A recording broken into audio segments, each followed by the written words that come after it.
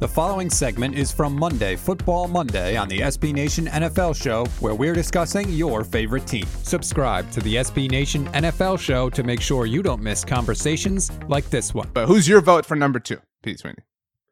Let me pull up my list here. That's the whole point of doing the show. So is literally this is why, and I was talking about it. I mentioned his name before, but Terron Armstead is, this left tackle that is available here. And I tend to think that's why the Brown deal might be stalled, because I think he is going to sort of set the market for what tackles should be paid. I don't think Brown's going to make more than him, but I think they want to really know what he's going to get before because I think it'll make the deal more lucrative. And aside from a quarterback and maybe an edge rusher, you can make the case that this is the most important position in football, and to have a guy like this available, similar to what was happening with Trent Williams last offseason, I'd probably say Trent is better, but this is a guy that is in the realm, and I think not a sexy position. I know Chris Godwin is there. I'm sure we're going to talk about him, but I think Armstead is key. He's had some injury issues, but if you can look past that and you really need a left tackle, I think he's available for you there. Will be 31 when the season starts. Obviously New Orleans didn't matter for Trent Williams. Trent Williams was 33. Right. No, I'm not saying he's doomed. Don't go down this path. Mm-hmm. It is interesting that he's leaving New Orleans. Obviously, yeah. I think it would be difficult for them to retain him, but nothing's impossible. New Orleans kind of shows us that on an annual basis.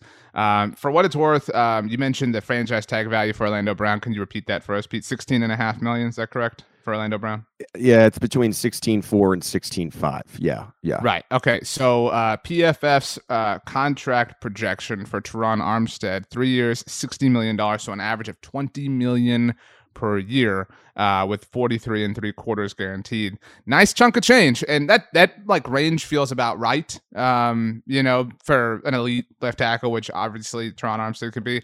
I just don't I don't think he hits the open market. I don't think New Orleans lets him go. So it's hard for me to consider him a true classic free agent. I don't know. He's in the list. He's on the top 5. I don't know that he's number 2 though. Do you feel passionately about this? I never want to feel passionately about a tackle. It's not exciting, but reality is you could almost call it even the second most important position in football, because as they would tell you in Cincinnati, you could lose your quarterback pretty quickly if you don't have the offensive line. So I'm leaning into that, I think. Okay.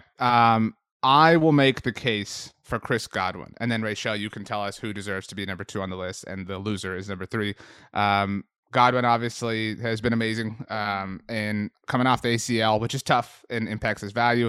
But think about we made this argument last year, and it didn't work out. Don't get me wrong, but we made the argument for Indianapolis. Okay, I'm in no way shedding blame from Carson Wentz, but okay, you're going to go all in for, not all in, but whatever. You're going to trade for Carson Wentz, give him some help. At the time, it was sign Kenny Golladay, sign Allen Robinson if he becomes available. That, Allen didn't, become available, but Kenny Golladay, I actually liked the move in some way for the Giants, help out your young quarterback. Kenny Golladay didn't catch a single touchdown for the Giants in 2021, but whatever. And so Chris Godwin, there's a lot of young quarterbacks and a lot of young quarterback situations that could use a superstar wide receiver, which Chris Godwin is. And I don't know that I think one of them is Blaine Gabbert in Tampa Bay. And so I would love to see Chris Godwin go somewhere. Chris Godwin turns somebody else into turns a really good team into a contender. He turns a really good offense into an elite offense. And in that sense, I think he's a little bit more deserving than Terron Armstead. Personally. See, the reason why I like Armstead here is because he's no doubt, to me, a top 10, top 15 tackle. I don't know. I like Chris Godwin. I really like Chris Godwin. I think that's a fair point, though. Is he a number 1 receiver? Is he a number 1 receiver? Can you build an offense around Chris Godwin? And I don't know if you can. Now, you might be able to. But now all of a sudden you put him on a team where he has to be the number 1 and he's getting that type of attention. I don't, that's why I just put him a little bit lower. That's all.